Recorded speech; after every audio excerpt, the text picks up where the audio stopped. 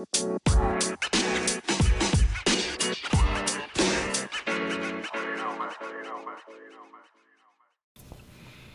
it. Hey everybody, welcome to Hangover Podcast, episode 6. Oh my goodness. Rocking and rolling. I'm Josh Reynolds, sitting here in my closet of an office with my good friend Jack Stanley. Yeah. I'm happy to be here. He said all he's going to do is play off of me, so all I'm going to do is punt back to him. So last night, Jack and I taught Acts chapter 4 together. How was it? Yeah, it was nerve-wracking preparing, kind of realizing what was going to happen Thursday night. At the same time, there was an awful lot of fun to take this story, learn it, and then just get to share what you learned. So it was a humbling experience, and it was definitely a blessing. That's cool. Tell me about the process of choosing Acts 4. Yeah, so originally Josh had given me a couple different, he gave me like the schedule for what was going to be spoken about per encounter between Acts 3, Acts 4, and Acts 5. And as I was reading through those, I didn't quite know what I wanted to choose, what I wanted to talk about. And when we finally decided to, choose Acts 4, it was because I was reading through, I was like, hey, I need to figure out what I want to talk about. So we were talking about, and this is following it, the encounter about Pentecost, and I was watching my friends up there doing it, and I was getting really nervous, like realizing that I was going to do this like relatively soon. So I was telling Josh about that. I don't know when if you say doing it, what are we talking about? Getting up there and teaching. Okay. Explaining something in front of a group of people, which I love doing that, like one-on-one in a group when it's not like structured, but when you're there and people are there at an encounter, whether it's like be the same thing at a church or giving a sermon, it's expected that you've done prep work. It's not casual, it's more formal, so it's nerve-wracking. So the idea of formal preparation meant what to you? And now that you're through the experience, what does preparation look like? What did it mean then, and what do you know it to be now? Gotcha. Well, then it's just something that's necessary, and it still is necessary afterwards. But now, after talking to you and just kind of experiencing, going through it myself, it's something that you start off just by reading it, kind of picking out what's sticking out to me, what do I feel convicted about, what do I think would be convicting to me, but also the room at large, what could we all learn from this story? And then at that point, you're tapping into the Holy Spirit and asking that He would kind of lead you to the right points, to the right message, and that sometimes that leading happens kind of naturally to where you're just reading, it's like, oh, that's good, I got to talk about that. You don't really have to second guess it, like, well, I got to make sure that's the Holy Spirit and not me. If it's something that is truthful, it's probably being led by the Spirit. That's cool. Okay, so you tell me, how did you prepare? And now being on the backside, what would you edit? What would you keep? What was successful? What was like, like to have that one back? Well, I guess I prepared just by, Josh and I decided early on, with Acts 4, Peter and John being in trial of the Sanhedrin, there were some similarities there between that story and then the story we see in Luke 22 and also some of the other Gospels where Peter is outside of Jesus' trial and ultimately betrays Jesus by denying Him 3 times. So once we decided that we want to juxtapose these two stories and draw out some meaning from those differences and figure that out. After that, I was just trying to go through those points about, okay, what are the differences, what are the similarities, what do I want to explain about them, and also what order do I want to set these up in? Because you don't want to start talking about the big difference, that's the takeaway first. You got to build up to it. Oh, right. You definitely got to. There's just some strategy, some practical strategy. Not that you're trying to manipulate emotions or anything, but you can't just jump to a point without explaining it and setting it up first. So it was.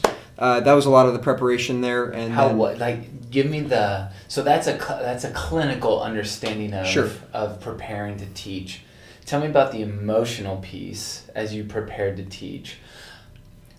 Personally, but also the emotion of writing and working through a text multiple times over the course of 2 weeks. Like, what does that do internally? So preparato emotionally, and then in preparation of the sermon and how to teach that. What was that experience like? Yeah, so... Maybe more than a how-to, maybe what Sure. it did to me. Sure.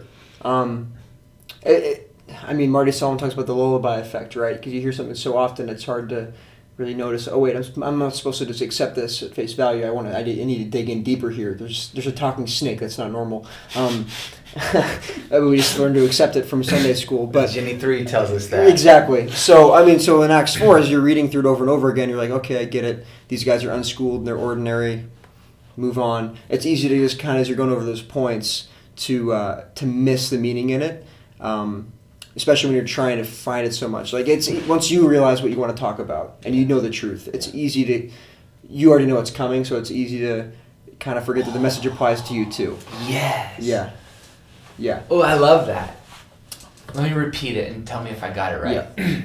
What I heard you say was there's a lullaby effect of reading the same passage so many times, especially in preparation. Once I understand what I want to teach, there comes a moment where I forget that this lesson is for me as much as it is for the room that I'll be teaching to. Exactly. Yeah. And so what was that element in the sermon where you were like, oh, this is the Holy Spirit talking to me? Mm-hmm. Yes, that's this what I just talked about there. You know, when you realize, oh wait, this is about me. This is for me to learn too. That hit me last night when I was about to go up there, because we're praying, you know, kind of in a huddle for the worship team before we go out there. We start Encounter, and where was I? I don't know. It was in Bill's office. I mean, you told me that's where we were going to be, and I was there. I was like, I wonder where Josh is, but that's okay. The message for me was that I guess the main takeaway from my message was the difference between Peter and the way he responds with cowardice, and Luke and the way he responds with just consistent, thorough courage and acts is the Holy Spirit. There's no other explanation there. And in fact, even the Sanhedrin, who, in spite of kind of observing this truth and knowing it to be true, trying to ignore it, they even saw it. They're like, this is they've been with Jesus. That's why they're able to be so courageous.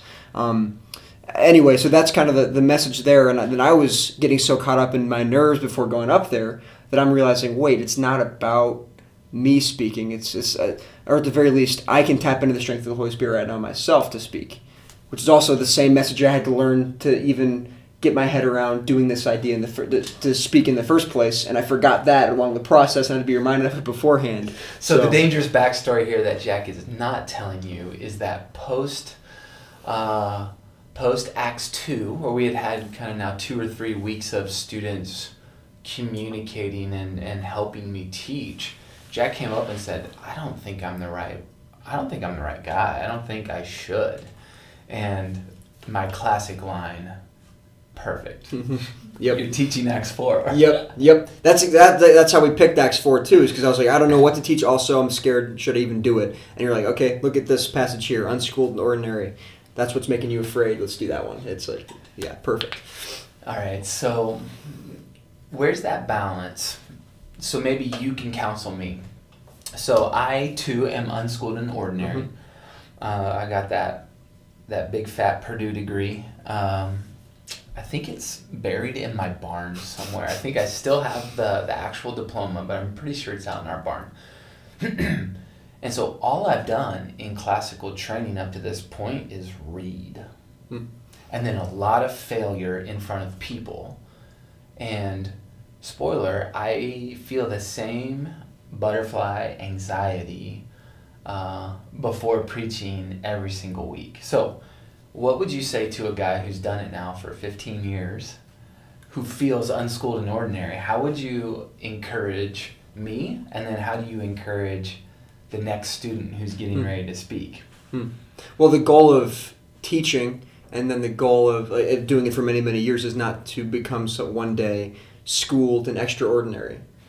So, because then that would be focusing on us and our own strength. That's the thing about even Peter and John. They'd been with Jesus for 3 years. His close disciples, they were still unschooled and ordinary. Yeah. And it was in that inadequacy of their normal human lives that Jesus was actually exalted. The Holy Spirit was lifted up. Because that's the only explanation for their courage and their articulateness, if that's a word. Sure. So then as for us, if there's the next student that's going to speak, the goal isn't to be so fluent in the scriptures and to be so, to have everything figured out so that it's like, wow, they're really smart. It's that they're just like me, but somehow the Spirit worked through them and now I learned something from them. So then the same thing applies to somebody who's been doing it forever. It's the goal is not to be the smart one in the room. The goal is to take the attention of the audience and then point it to the Holy Spirit. I love that. I got a friend named Chris who's a pastor here in town. He said, make sure Jesus is the hero. Mm-hmm. Make sure Jesus is the hero of this story. And I would my only twist of that is make sure Jesus is the hope of the story. Yes. And I really love that call to myself, right? Josh, if you're trying to be the hero here and you're not pointing to the hope that's found here, then you probably shouldn't be standing up. Yeah, because if I got up there and I exalted myself or tried to, I'm sure there were even subliminal temptations towards that last night that I'm not even aware of. Because just I'm a human being, I wrestle with pride. But if I had gone up there totally from a prideful motive and say I had said some really good points and people saw that, all they would have seen was, wow, how did he do that? I could never do that. Because it's a focus on the person. Whereas if it's the flip side and it's just you're allowing the Holy Spirit to speak through you, then they don't even see you at all. They're like, I can do that too. Because then Jesus is the hero, so they know he can be the one to sustain me. Yeah. Okay, so for the people that missed last night, for the people that totally skip the sermon podcast and they only come for the hangover, we know you're out there. Talk through that cool little idea of proximity to Jesus isn't or wasn't the source of Peter's courage. Yeah, that's actually interesting because you've said there have been things that you would have changed last night. Woke up this morning, first thing on my mind was, I meant to say something in addition to that point. Hangover! Yeah, exactly. Let's do it! Yeah, exactly. And also, I think I rambled too long on a point that should have been a really quick, millisecond of like a redirection. But we don't have to spend any time on that one. Well, no. But that's just to set it up, though. You have Jesus' trial. He's the one whose life is in danger. Peter's outside. Jesus is still present and alive. You'd expect him to be able to have the strength from that. But because Jesus is still there, he's still physically on the earth, the reason people recognize Peter, the reason he gets asked 3 times, aren't you a disciple of Jesus, is because they had literally seen him with Jesus. They just recognize him. So he's recognized by being in close proximity with Jesus. Then in Acts, we see Jesus is no longer there.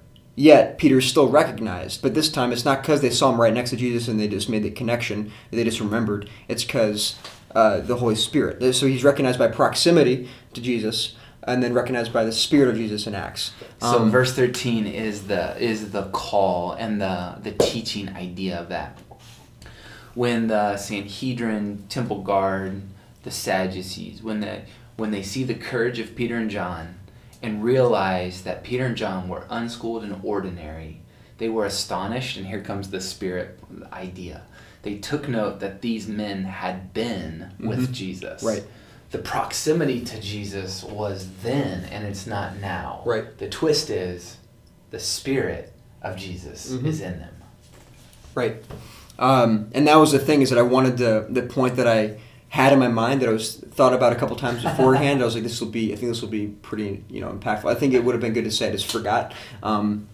Is that when we see the difference, like we talked about the difference in both stories, the mystery behind how is Peter able to have such a drastically different response, especially when the stakes are so much higher in Acts, is the Holy Spirit. And we see what happens when even though he had the proximity to Jesus, he is...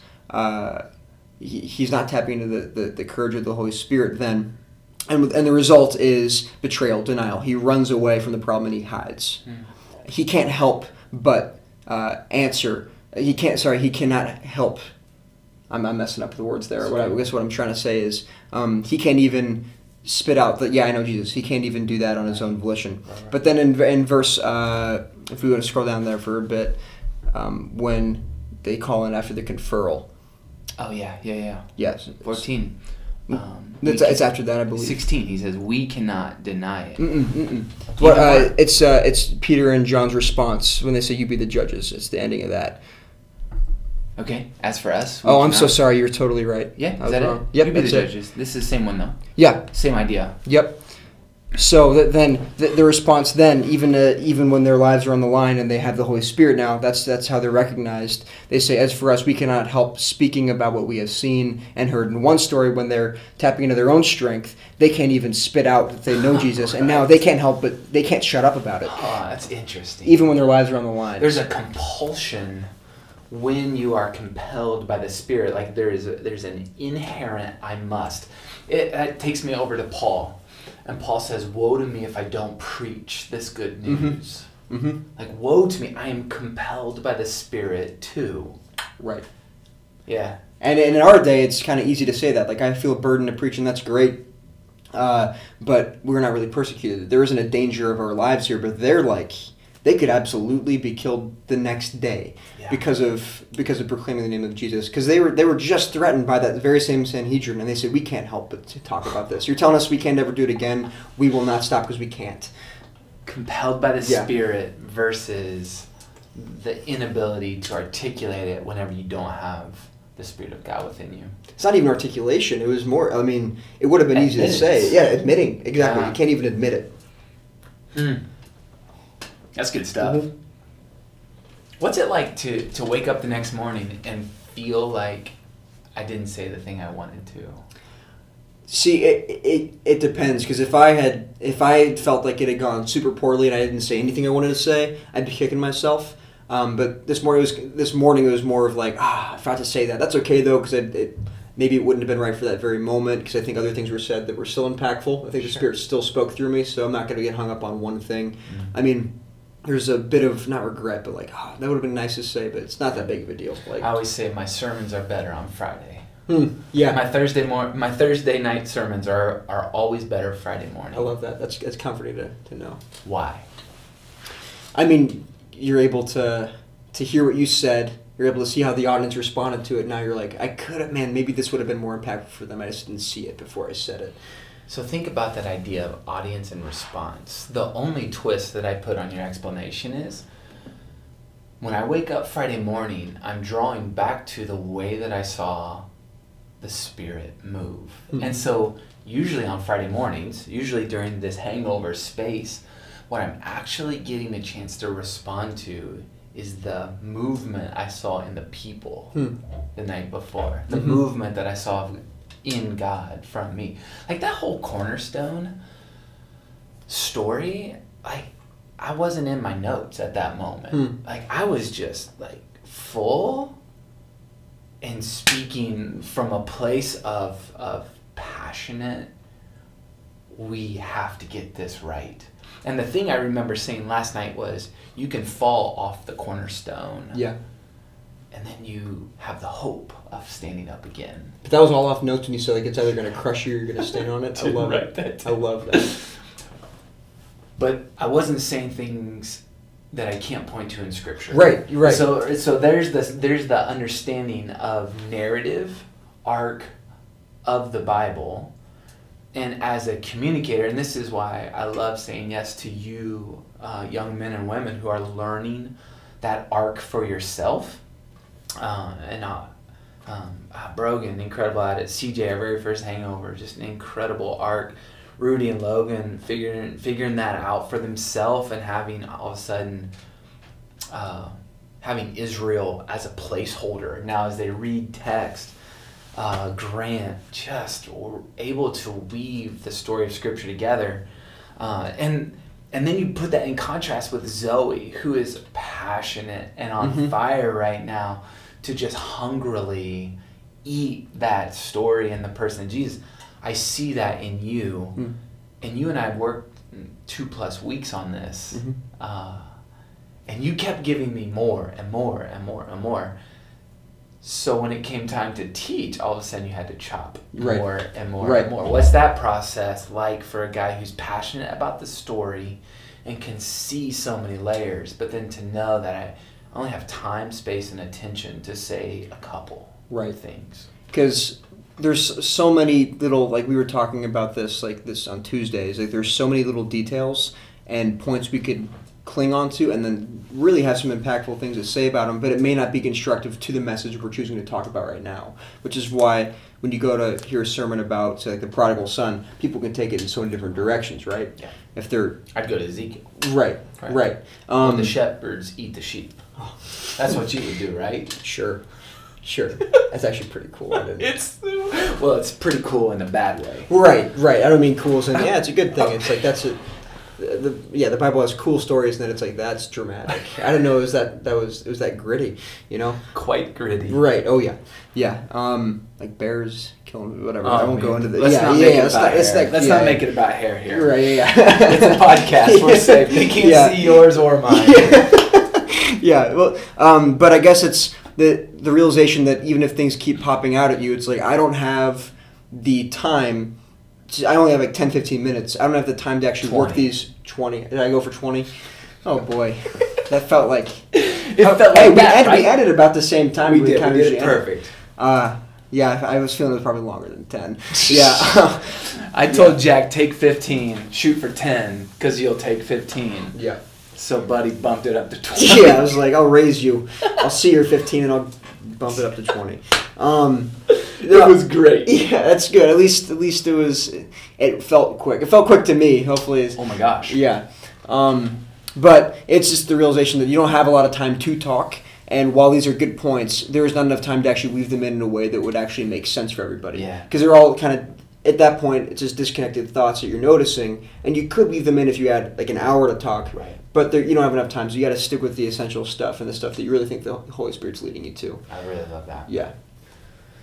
So if you've got to boil your sentence down to 2 powerful sentences, could you do that? Like the message I gave last night? Yeah. 2 powerful sentences on the spot. Here we go. Let's restart. I don't want to start with when. I just got to think of it. The Hangover podcast, for all you listeners, all 12 strong of you. Tribes of Israel. This is not scripted.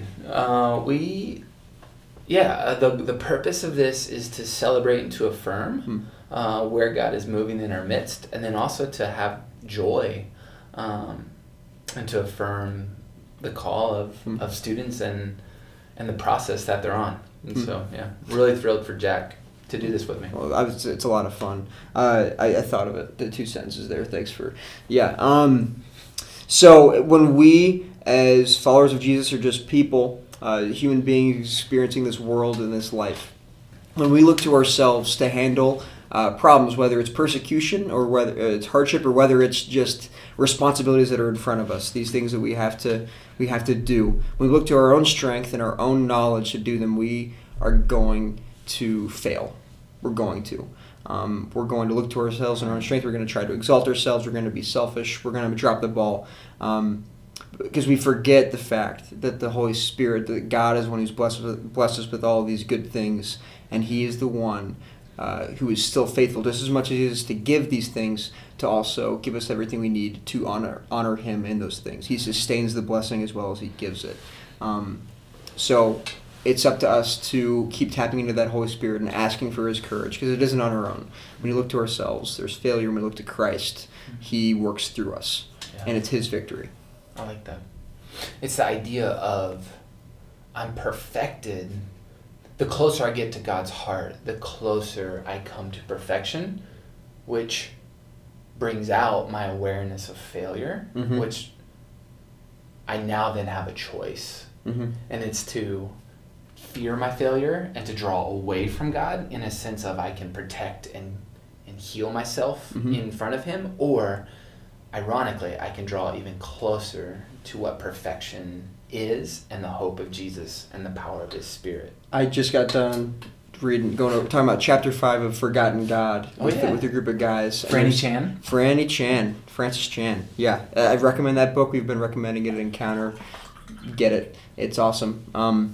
But pretty much he talked about how the difference between a servant, acting like we have a spirit of slavery or a spirit of freedom in Christ and the Holy Spirit. And he said often he feels like his sin he's so ashamed of it that he would spend weeks or days before he'd even talk to God because he wanted to prove that he can be a good servant. For God. For God. But he said all he wants us to do is to invite him into that moment and to tap in. He just wants intimacy with us. And it's actually ironic. Somebody pointed out, I tend to do that. We tend to run away from that because we're ashamed, but we have the Holy Spirit inside of us. He was there the whole time. And we're like, I can't talk to you yet. You can't see me yet. It's like he's inhabiting us. Yeah, he wants to forgive that and redeem it instead of... And like his power is made perfect in our weakness, right? He wants to use that. That's hopeful. Mm-hmm. And then he's the one glorified at the end of the day, right? The Sanhedrin didn't see Peter and John as being great men. They saw the Holy Spirit. And it scared them. That's super good. So, yeah. I mean, so again, so many directions I can go with that, but I love the simplicity of power made perfect in weakness. Mm-hmm. Power made perfect in weakness. You know what? Maybe that's the 2 sentences I should have gone with, because I probably went with 3 run-on sentences with your answer there, but that's good. His power is made perfect in our weakness, and he wants us to pray for it. I love that. And so that was kind of your I think that was probably my favorite walk-off point that you made was, and God wants us to pray for, and in the text it's for boldness. Right. So kind of think through that final idea, because I just think it's so good that when Peter and John leave the temple, they probably leave in a particular way. Right. And I just loved how you said that last night. Yeah. Like, I would imagine them, like, if I was reading the story without really digging deep, because we know how the story ends. They have Jesus, they have the Holy Spirit. Of course they won that battle, right? They're going to walk out. All the believers are going to be like, yeah, you embarrassed them. You roasted them. Like a Michael Scott boom roasted moment, right? But that's not it at all. They were probably shaking in their boots the entire time. They walk out of that trial. Sandals. They walk, shaking in their sandals. They walk out of that courtroom in disbelief that they are still breathing. And they can't even stand up. And their action is to go back to their intentional community, and they all gather to pray. Ooh, for boldness, right? Which I just had a thought. What if they were tempted to quit right then and there, even afterwards? Maybe. Like they got out even after being courageous, and they still somehow survived. They're like, oh man, if we do this again, though, who knows how long we'll live? There's probably still temptation to turn away from that, but they knew what was right, and they had to ask for that courage to keep going. There's always temptation to bypass the hardship. Yes. Like, all right, so here it comes. This is why we hang over. So Christ says, pick up your cross daily. Mm-hmm. Like, shoulder the weight of dying to your pride, to your sin, to your arrogance, to yourself. Shoulder that daily. And we as humans are so good, and you mentioned it already, we're so good at sidestepping or excusing our pride, our sin, our arrogance. Definitely. Yeah, and so the question then is, when Peter and John roll back into their community, they pray for boldness, and they're filled again, which is this, what hope. And then the whole place is shaken. There's an earthquake after that prayer meeting. Yeah. Yeah. It's that the Holy Spirit's faithful and responsive to that. It's not only that like we can pray for the Holy Spirit and His courage in every situation, which, by the way, that doesn't just mean the hard things. That means the things that we think we have on our own. It's that it's an invitation. He wants us to ask for it because He's going to give it to us. And He wants to be in communion with us as we do it. So, yeah. Draw closer. Yep. All right. We'll shut it down. Yep. Hangover, episode 5. Or 6, right? Or 6. Oh, I'm not keeping track. I'm trying to remember. I think it's 6. I think you're right. 5 or 6. 6 weeks into this whole thing. Yeah. Hope you guys are loving it. If you got questions, stuff that you throw into the podcast, stuff that people can answer, shoot it my way. Josh at csfindiana.org. Next week, the courageous Kerry Curry. Come on. Show out. And he gets to he gets to gather all the believers together. Then he gets to kill some people, and then he's gotta get into the healing. Yes, sir. Oh, it's a wonderful criticism sandwich that Carrie is going to teach on. Yeah. Really excited for him. Really thankful for Jack. You can find him at. Oh, yes. I mean, if you want to, I have an Instagram. Don't use it a lot. JackStan.ley. So it's just my name with a dot in the middle of it. Like that dot. And a one quick plug for our favorite musician. Ooh, guys, Who's He Music, based out of Cincinnati, Ohio. Man, from a closet in his bedroom, writing honest music. Writing honest music. All right, we'll shut it down there. Thanks for tuning in. 30 minutes on the button. Yep. Adios, Thanks for having me. muchachos.